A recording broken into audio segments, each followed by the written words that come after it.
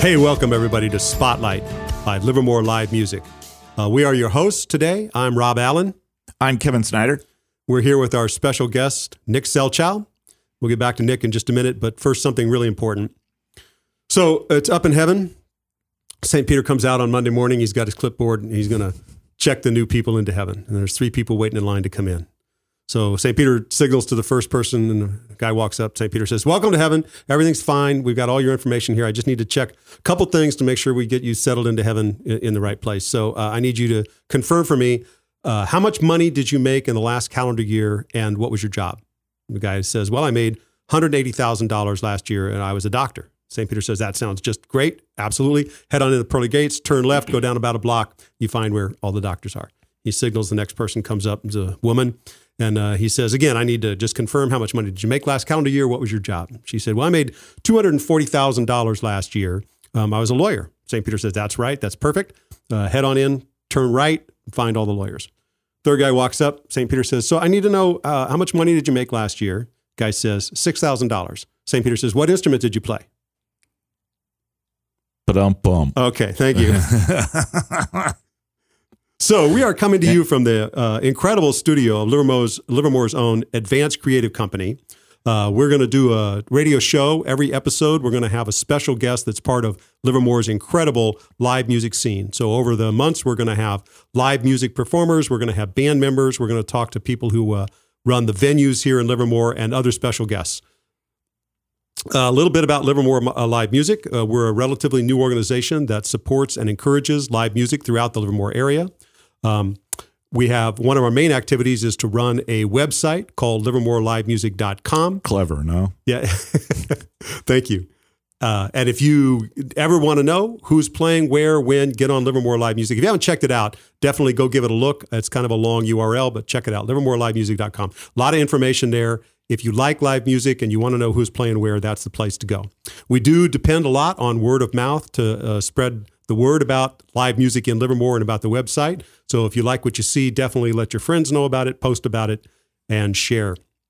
Another new activity of Livermore Live Music is this podcast, this radio show that we're going to do on a regular basis. It's called Spotlight. As I mentioned, we're going to bring in a special guest every time and talk to the people who make live music in Livermore and make it special. Our special guest today is Nick Selchow. Now, before we get started talking to Nick, we happen to know that he's been known over the years to take just a small sip or two of some of Scotland's finest products, and we happen to have some of that with us today. So, Nick, I've got a bottle of Glenfiddich 18 here, and Kevin's got a bottle of Johnny Walker Blue Label. Blue Walker. Huh? Blue Walker, yeah. That was in the HBO series, right? The Blue Walkers or something? Yeah, it was something like that. Luke's brother. Right. Luke's brother. Right. The lesser known Skywalker, right. So are you going to pour that? I'm just going to josh about it? Yes, I'm going to pour it. So I'm going to do just a little sip of this Glenfiddich here. Kevin? Oh, I'll start with the Glenfiddich too. And looks like I already got that. Yeah, it looks like Nick's looking for the Blue Label. Hey, while we're doing this, we got Doug and John in the back room. I'm just going to make a command decision and pour them each a little shot of Glenfiddich here. Good call. Good call. So if somebody sees a hand come across the table, that's what they're about. Just a second, please. And I think we're there. More of the Glenfiddich. Better producing through alcohol, yeah. So, Nick, I got just a short clip of you here. Let me play this for us, for the audience.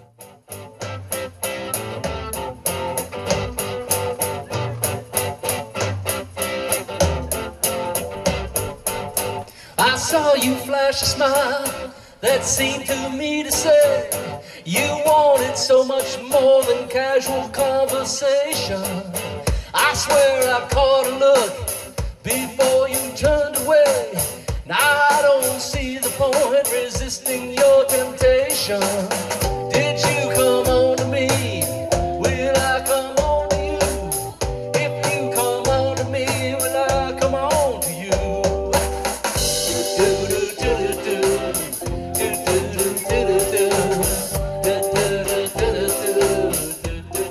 So, of course, Nick, that was you playing Paul McCartney's If You Come On To Me. That was at a live gig just a couple of weeks ago. kind of give people a little chance to hear what you sound like musically. But let's talk a little bit more about your background. So just starting off, the obvious question, Nick, is where did you grow up? I grew up in Illinois, northern Illinois, and outside of Chicago.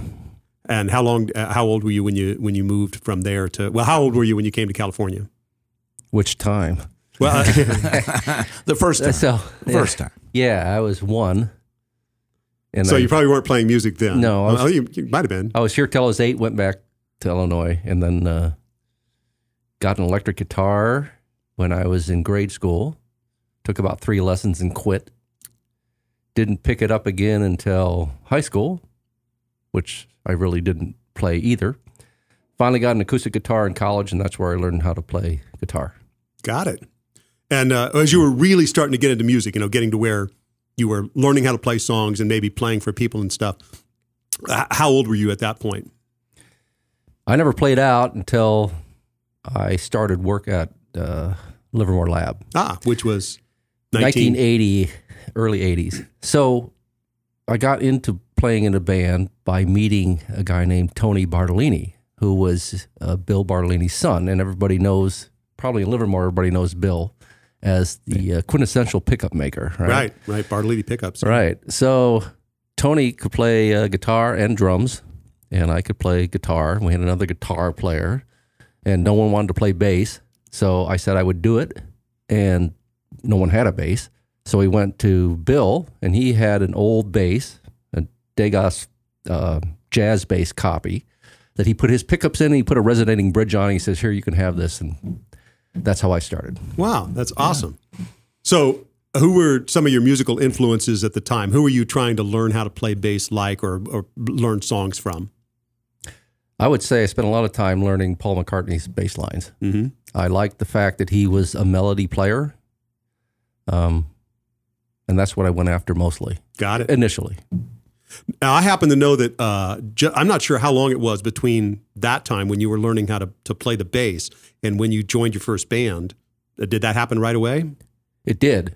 It was a band that never played out, but we did practice. But that was about it. That's always. I mean, it's an important experience. Develop a set list and learn how to play with other musicians and so forth. I know that kind of where I'm trying to get to is I know that you eventually became part of a band called The Q. Were there other bands in between that? There were bands before that never went out and played. Right. But yeah, The Q was the first one that we played in, and that became quite the cover band. That had keyboards, guitar, 2 guitars, bass, drums, 2 saxophones, and a female lead singer that played harmonica. Right. It's probably worth mentioning at this point. I mean, I clearly know a little bit about this. Who was the drummer in The Q? Drummer in The Q was Ray Merrill, another well-established name in the Livermore area. Right. So played with him for a number of years there in that band. So just to anticipate this, we'll get Ray in here some other time, but Ray now is the drummer with Bacchus Brothers.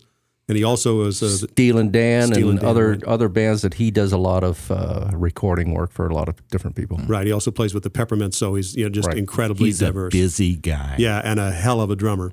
But back to you. And the reason I kind of wanted to get at The Q was because you were in on the live music scene in Livermore very early on. I mean, that was in 1981 or 82 was the first time I saw you play with The Q at a place called the Red Baron. It's not here in Livermore anymore, but it used to be out where Beebs is now. And so you were playing live music at a bar in Livermore in, what was that, 1982? Yeah, the early 80s, and Red Baron was the place to go. It was the highest paying. In fact, I'm not sure the wages have gone up since then. They're about the same. So it was interesting that particular band in the early 80s, there was a lot of electronica music. So a lot of bass lines were using keyboards. And a 4-string bass just wasn't cutting it for me, which is what I had. I had the jazz Degas, right? And so I went on a search looking for a 5-string. I called up Carvin, and they laughed at me and said, we don't make anything like that. Really? Yeah, they didn't. And so I went back to Bill Bartolini, and he was making pickups for Tobias company at that time. And he contacted Mike Tobias, and I got my Tobias 5-string from him at a incredibly good discount. Which you still play. And I still play that bass to this day. Very nice bass. So then now I could play the electronic music and hit most of the low notes that were needed. That's super cool. I did not know that. Any particular band experiences from either just playing with the Q or playing at the Red Baron in particular that spring to mind as either the oddest or the most fun or the weirdest things that ever happened to you in a band? Oh yeah, there's a couple. Really, at the Green Lantern in Hayward. That was an unusual place because you could go into the restroom and there was a bunch of bleep bleep on the counters. And yes. People doing stuff anyway. There was people dancing on the floor. I remember this one woman cut her hand and was spraying blood all over the band and everybody else. So that was an interesting time. Other than that, most of the gigs were pretty straightforward, especially the Red Baron. What I really liked about it was you could play 2 nights in a row and leave your equipment there. So you didn't have to pack in and out. Yeah. And it kind of brings me back around to the history of live music here in Livermore. The point I wanted to make was there wasn't a lot of it back then. There was some. I think the Q playing at the Red Baron was kind of, at least as far as my recollection of those days, because I was here at the time also, was kind of the pinnacle of live music. I don't know about Kevin's experience. Yeah, there were other bands and other venues, but definitely the Red Baron was the place to go. It was. And Kevin is speaking over there, by the way. He ran sound for us quite often. I didn't know if you knew that. A lot of the experiences that Nick was talking about at the Green Lantern, I experienced as well. So I can vouch for that truth of blood and bleep, bleep, bleep. All those good things, yeah. All the good things. Yeah. So there was some live music in Livermore back in those days, but it was a little bit hit or miss. Again, to me, the one reliable thing was the Q. I think they had other bands at the Red Baron, but it was going out to the Red Baron on the weekends to see live music. There were other cowboy bars and the VE Club that would have live music sometimes, but you never knew if they were going to have it and what the band was going to be or what the quality of the music was going to be. So that was a while back. I have to interrupt at this point because we're a certain amount into the broadcast and say, so Siri kept calling me Shirley. And it was making me really mad. And I said, Siri, stop calling me Shirley. But then I remembered I'd left my phone in airplane mode. I don't get it. Yeah, I kind of think that's what Rob was going for with that. I do. I get that a lot. I don't get it. I'm sure that there's 2 or 3 people out there so send me an email, info@livermorelivemusic.com, and let me know if you got that joke or not. I mean, I'm going to keep telling those jokes. Okay. Okay, but if you send an email, Rob will explain it to you. Exactly right. So after the Q, what else went on with you in terms of music in your life and in Livermore? Yeah, so I don't know. Some of that's pretty foggy. I played in several original bands, nothing that amounted to much, and then I signed up. An interesting thing is I signed up with Germhead, which became a pretty good cover and originals band and played for quite a few years.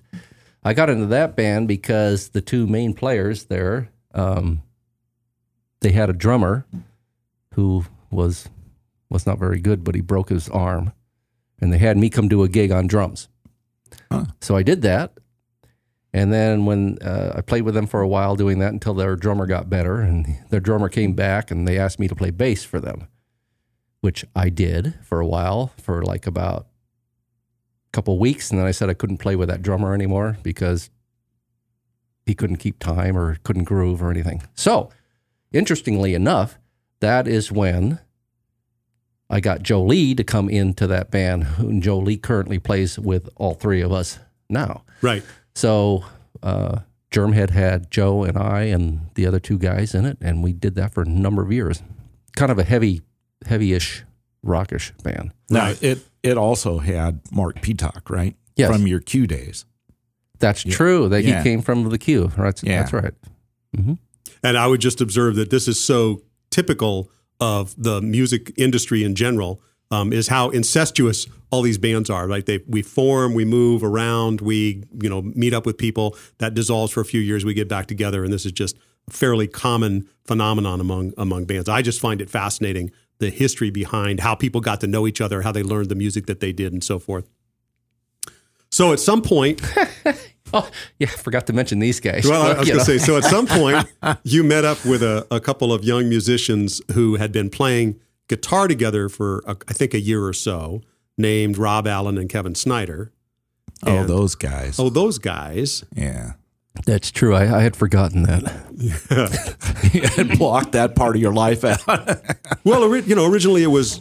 And I think for most of the duration of that band, it was a garage band, right? We hardly played out at all, except at parties that we would throw to get our friends to come and listen to us. I think we played out a few times. Never. No, we played. Didn't we do a wedding? We played it. We played it. What was her wedding? Yes, the one where she Arlene. cracked her head on the floor. Not somebody else. not- But yeah. It wasn't the bride. But That thing about her cracking her head on the floor, I remember that to this day. I mean, we were up there playing, and it was a good gig, and there was lots of people dancing. It was a wedding reception. And that one young woman had a lot to drink. Oh, and it was in the barn. It was at the barn, yeah. Here in Livermore, so concrete floor. And she was spinning around and having a good old time. But all of a sudden, I looked away and I heard this thump like a pumpkin hitting the ground. And it was her. That was her head. I thought surely she was going to be hurt bad. But she popped right up, started dancing again. Impressive. Yeah, it was. Yeah. If you're out there, by the way, send me an email, info@livermorelivemusic.com. Tell us how you're doing. So we played for a long time in Roswell's Emporium. Right. And I think I eventually left that group because we didn't gig. Yeah. That's how I recall. That's how I remember it. Right. And it's unfortunate, too, because we were not that bad. Yeah, we could have, but we didn't. And, that's just the way that goes. That's water under the bridge. And at some point after that, you actually ended up leaving California again. That's true. Now, I don't know. Did you go back to Germhead? Were you playing with other bands after Roswell's Emporium before you headed to the East Coast? I mean, I remember those things happening in fairly quick order. Yeah. No. Well, yeah. So Germhead was after Roswell's Emporium. Yeah. Ah, okay. And it was then after that you ended up going back to the East Coast. And you were there for a while. A couple of years only. Right. And did you play in a band or play music at all back then? No music out there. Right. And so then came back and got together with you guys at a party that you guys threw somewhere. Right. And we started playing together again. And then we got into K&R, doing kind of acoustic, easy listening stuff. Right. K&R, by the way, was Kevin, Nick, and Rob, because that's how clever we were at naming bands. We needed a name. Yes. We've never got away from that. Even to Nobody this day. ever does, right? That is such a phenomenon with bands is why can X number of adult people not settle on a name? And you can take literally a year to figure it out. Eventually, you have a gig, you have to call yourself something. So somebody comes up with it, and there you are. And then everybody hates it, for years after that. I don't know. So with K&R, is there any particular gig that really stood out to you that you had, just a marvelous time or just a really bad time or anything like that? Not that I can recall, no. You don't remember any? Well, You me might. either. I was hoping you'd have one. So the big thing about K&R is it was something to do, and it was kind of fun, and I like the guys I play with, right? But then we got good old Joe to come in to K&R. He started kind of playing. He had a plus J on there and K&R J, and so finally Joe's really with us full time, and that's why we have our new name, Kinetic NRJ. Right. And I'm enjoying the band a lot. Right. Well, it was, this is supposed to be about you, but I'll make it about me.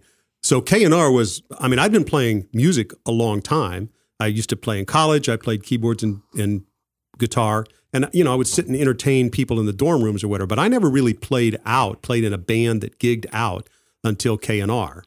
And then we didn't play out a lot. But we played at Blacksmith Square a couple times back around 2005 or 2006. We played at the Eagles Club, which was more of a private party, but it was public. People. We played Ruby Hill. That was a great connection for all three of us. Yes, playing Ruby Hill with Debbie. Right, Debbie Cristiano got us. Yeah, those so gigs. that has been an ongoing thing for us. Right, to this day. Right, and so Kinetic NRJ has been playing as a group. Yeah, there's a picture. for a number of years. But that kind of brings us, up to the present a little bit. I got another clip I want to show here of us playing. This is live video from a couple weeks ago. The video and audio are not great, but this is one of my favorite songs to do live. Amos Moses was a Cajun. He lived by himself in the swamp. He hunted alligator for a living. He just knocked him in the head with a stone. Oh, Louisiana law gonna get you, Amos. It ain't illegal hunting alligator down in the swamp, boy. Well, people blame this old man for making him mean as a snake. When Amos Moses was a boy's dad'd use him as alligator bait. I run around his waist, throw him in the swamp. Oh, alligator bait in Louisiana bayou.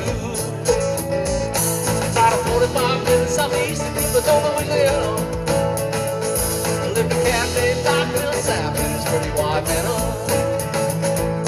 Raised her up a son, getting up and sweeting groceries. Named him after what man of the cloud. Call him Amos Moses. I would also point out that that's the Bartolini bass, or the that's Tobias. Yes, the Tobias with the Bartolini pickups, and that was me playing it, and I love playing that. It's a great bass. Just wanted to point that out. Also worth pointing out, it's radio, so people couldn't see it, but we could. That was Joe Lee on drums there, just rocking out and having a good time. He's always so energetic. I mean, he's on pedal to the metal all the time. Yes, this is true. He brings the band down. He's so downer. That guy has got nothing but energy. So the exact opposite of that, right? Yeah. Well, there's a reason why the name Kinetic NRJ, came out, and part of it was because of the energy that Joe brings to the group. I mean, it was a transition. We were originally kind of a winery bar, playing Neil Young and acoustic music. And when Joe would sit in, he would say, "Come on, you guys, play something that was written, since Paul McCartney was in the Beatles," and sort of force us to move forward a little bit. But yeah, he's definitely the live wire behind Kinetic NRJ. So Nick, tell us a little bit, talk about how you see the live music scene in Livermore today. I mean, other than you playing in a group here and being part of the live music scene, you get to go out and you get to see some of the groups that are out here. You've played at 2 Day Town with us on a number of occasions. Talk just a little bit about the change that you've seen since the days of the Q at the Red Baron and what the live music scene in Livermore looks like today. So I think from the 80s, it was a pretty flat curve for a long time. And then Livermore became a wine destination. And there was a step function to bands playing here. And more wineries came out. And then Livermore live music came about, which made a huge difference for me personally and for a lot of people, because they can see where all these bands are playing. They know where to go see them. It has changed in the last 2 years to be an incredible music scene here. Right. And the whole family of all these people are getting to know each other. I mean, and a lot of us all go out and play at this 2 Day Town, for example, that Rob was going to mention, is another place where a lot of these bands go play, and everybody gets to know each other. People play with other people. It's just a great musical environment. Jam. It is. It's great. Big jam. But it's a great way to trade influences with each other and, kind of create I don't want to call it a Livermore sound, but I actually think there is a Livermore sound on average across all of the fantastic bands that play here. There's some commonality in kind of the way we approach music. This is definitely not Seattle, and it's not Austin. It's Livermore, and it's to me, it's just incredibly special. Couple of pictures here. And now, just as a quick change of pace, it's time to do the bad joke pass around. So everybody gets a turn. I will start. So my bad joke is, so a girlfriend asked me once if I like drinking beer and talking loud with my friends. And I said, sure I do. And she said, good, I'm breaking up with you. Kevin, what do you got? Do I get to read one from the You can read one from the list, or you can just come up with one on your own. That's the game. Where does Spider-Man grill his burgers? That's a good question. I give up. On his Weber. Nah, I see what you did there. I like that. Yeah. Okay, Nick. Come on, tell us one joke. Well, I don't do jokes. So I know you don't. So I'm going to read one. There you go. I tripped and hit my head on a drum set. Now I have a percussion. There you go. Oh, you told it well. Good job. Good job. I like that. All right, I'll tell one more and then we'll move on. So two jazz musicians are talking to each other, and the first one says, hey, I heard you just released your first CD. How much did you sell? And the second one said, my house and my car. That's almost any musician. That's true. It doesn't have to be jazz musicians. Jazz. I mean, there's a certain amount of truth, like all jokes, right? There's a grain of truth behind it, which is we don't make much money at this. I mean, a few musicians do, right? The ones that are incredibly popular make it. But for every one of them, there's a million people who do it because they love doing it, right? And the joke at first about I made $6,000. Oh, what instrument did you play? If I ever made $6,000 in a year playing music, that would be fantastic. That would almost compensate me for how much equipment I buy, you buy. in a given year, right? So most of the people that are doing this, the live bands around Livermore, are doing it because they love it, because they get a thrill out of it, because the people that come and see them are energized by what they do and they enjoy it. And, that's an important part of the live music scene. So I'm looking at the livermorelivemusic.com website, and I see, Nick, that you are playing with Kinetic NRJ at Garay a couple of times in October, and that's coming up. What else do you have on your docket? What are you hoping for in 2020 in terms of live music? Well, like both of you, I recently retired, and what I look for in 2020 is I'm improving my bass playing for the first time in 20 years. I noticed. And I really like it. So I'm taking lessons and stuff, and I'm learning techniques that I didn't know before, and I'm quite happy. I'm a very happy camper. Right. Me too. And same thing. I was able, when I retired, maybe you haven't noticed as much as we have with the bass playing, but I mean, I'm trying to improve my keyboards, improve my guitar, improve my vocals. At least I have a little bit of time to put into it. It never ends up being as much as you hoped, but at least it's more than just treading water, which is what you kind of had to do while you were working and raising a family. Totally agree. And paying the mortgage and so forth. Yeah. So I have a question for you. It's kind of back to what we talked about before, the Livermore live music scene, but you do not live in Livermore. True. You live in a different city. Do you see a music scene there at all? I mean, is there anything even starting to come together like here in Livermore? Well, not much going on. There's some street fairs and things that they do. They're I'm in Castro Valley. There's street fairs and things. Mm-hmm. But however, Livermore live music could branch out. There's multiple wineries in the Castro Valley area, and some in really nice locations that some do have music already. Right. I think we should start getting some of the Livermore bands moving that way. It's not far to go, and just expand the influence. Right. So, Kevin, excellent point. I'm glad you brought that up, because in all respect to other cities, it's not like Livermore has the only live music anywhere. Everywhere's got live music, great bands. So all respect to them. I do think there's a couple things that are unique about the Livermore environment, probably unique in the United States. That doesn't mean the best, but it means I don't know that anybody else has quite the mix that we do. So we are wine country and increasingly brewery and distillery country, right? I mean, these things are popping up, and it's a thing. It's a national phenomenon. People want to come out. They want to listen to live music. They want to go out for an afternoon or an evening, have a sip of wine or a beer or something, and listen to live music. In Livermore, that's possible because we have all these fantastic venues that want to do that and want to support that. Of course, there's other wine countries in California, all over the world. But I think Livermore's attraction is the variety of bands that we have. Again, like I said earlier, from single guitar player in a coffee shop all the way up through nationally known bands that are playing at some of our larger venues. I just think Livermore's got a lot going for it. I encourage people to go listen to live music wherever you are. We've talked a little bit. I forget how much you've been on the discussion. We've talked a little bit about how could we generalize what we're doing with Livermore Live Music and make it sort of a local live music app where wherever you are, it knows where you are and it calls up the live music database for that city, wherever you are, and tells you what bands are playing and what venues and so forth. We're not there yet, but I think the demand for it is out there.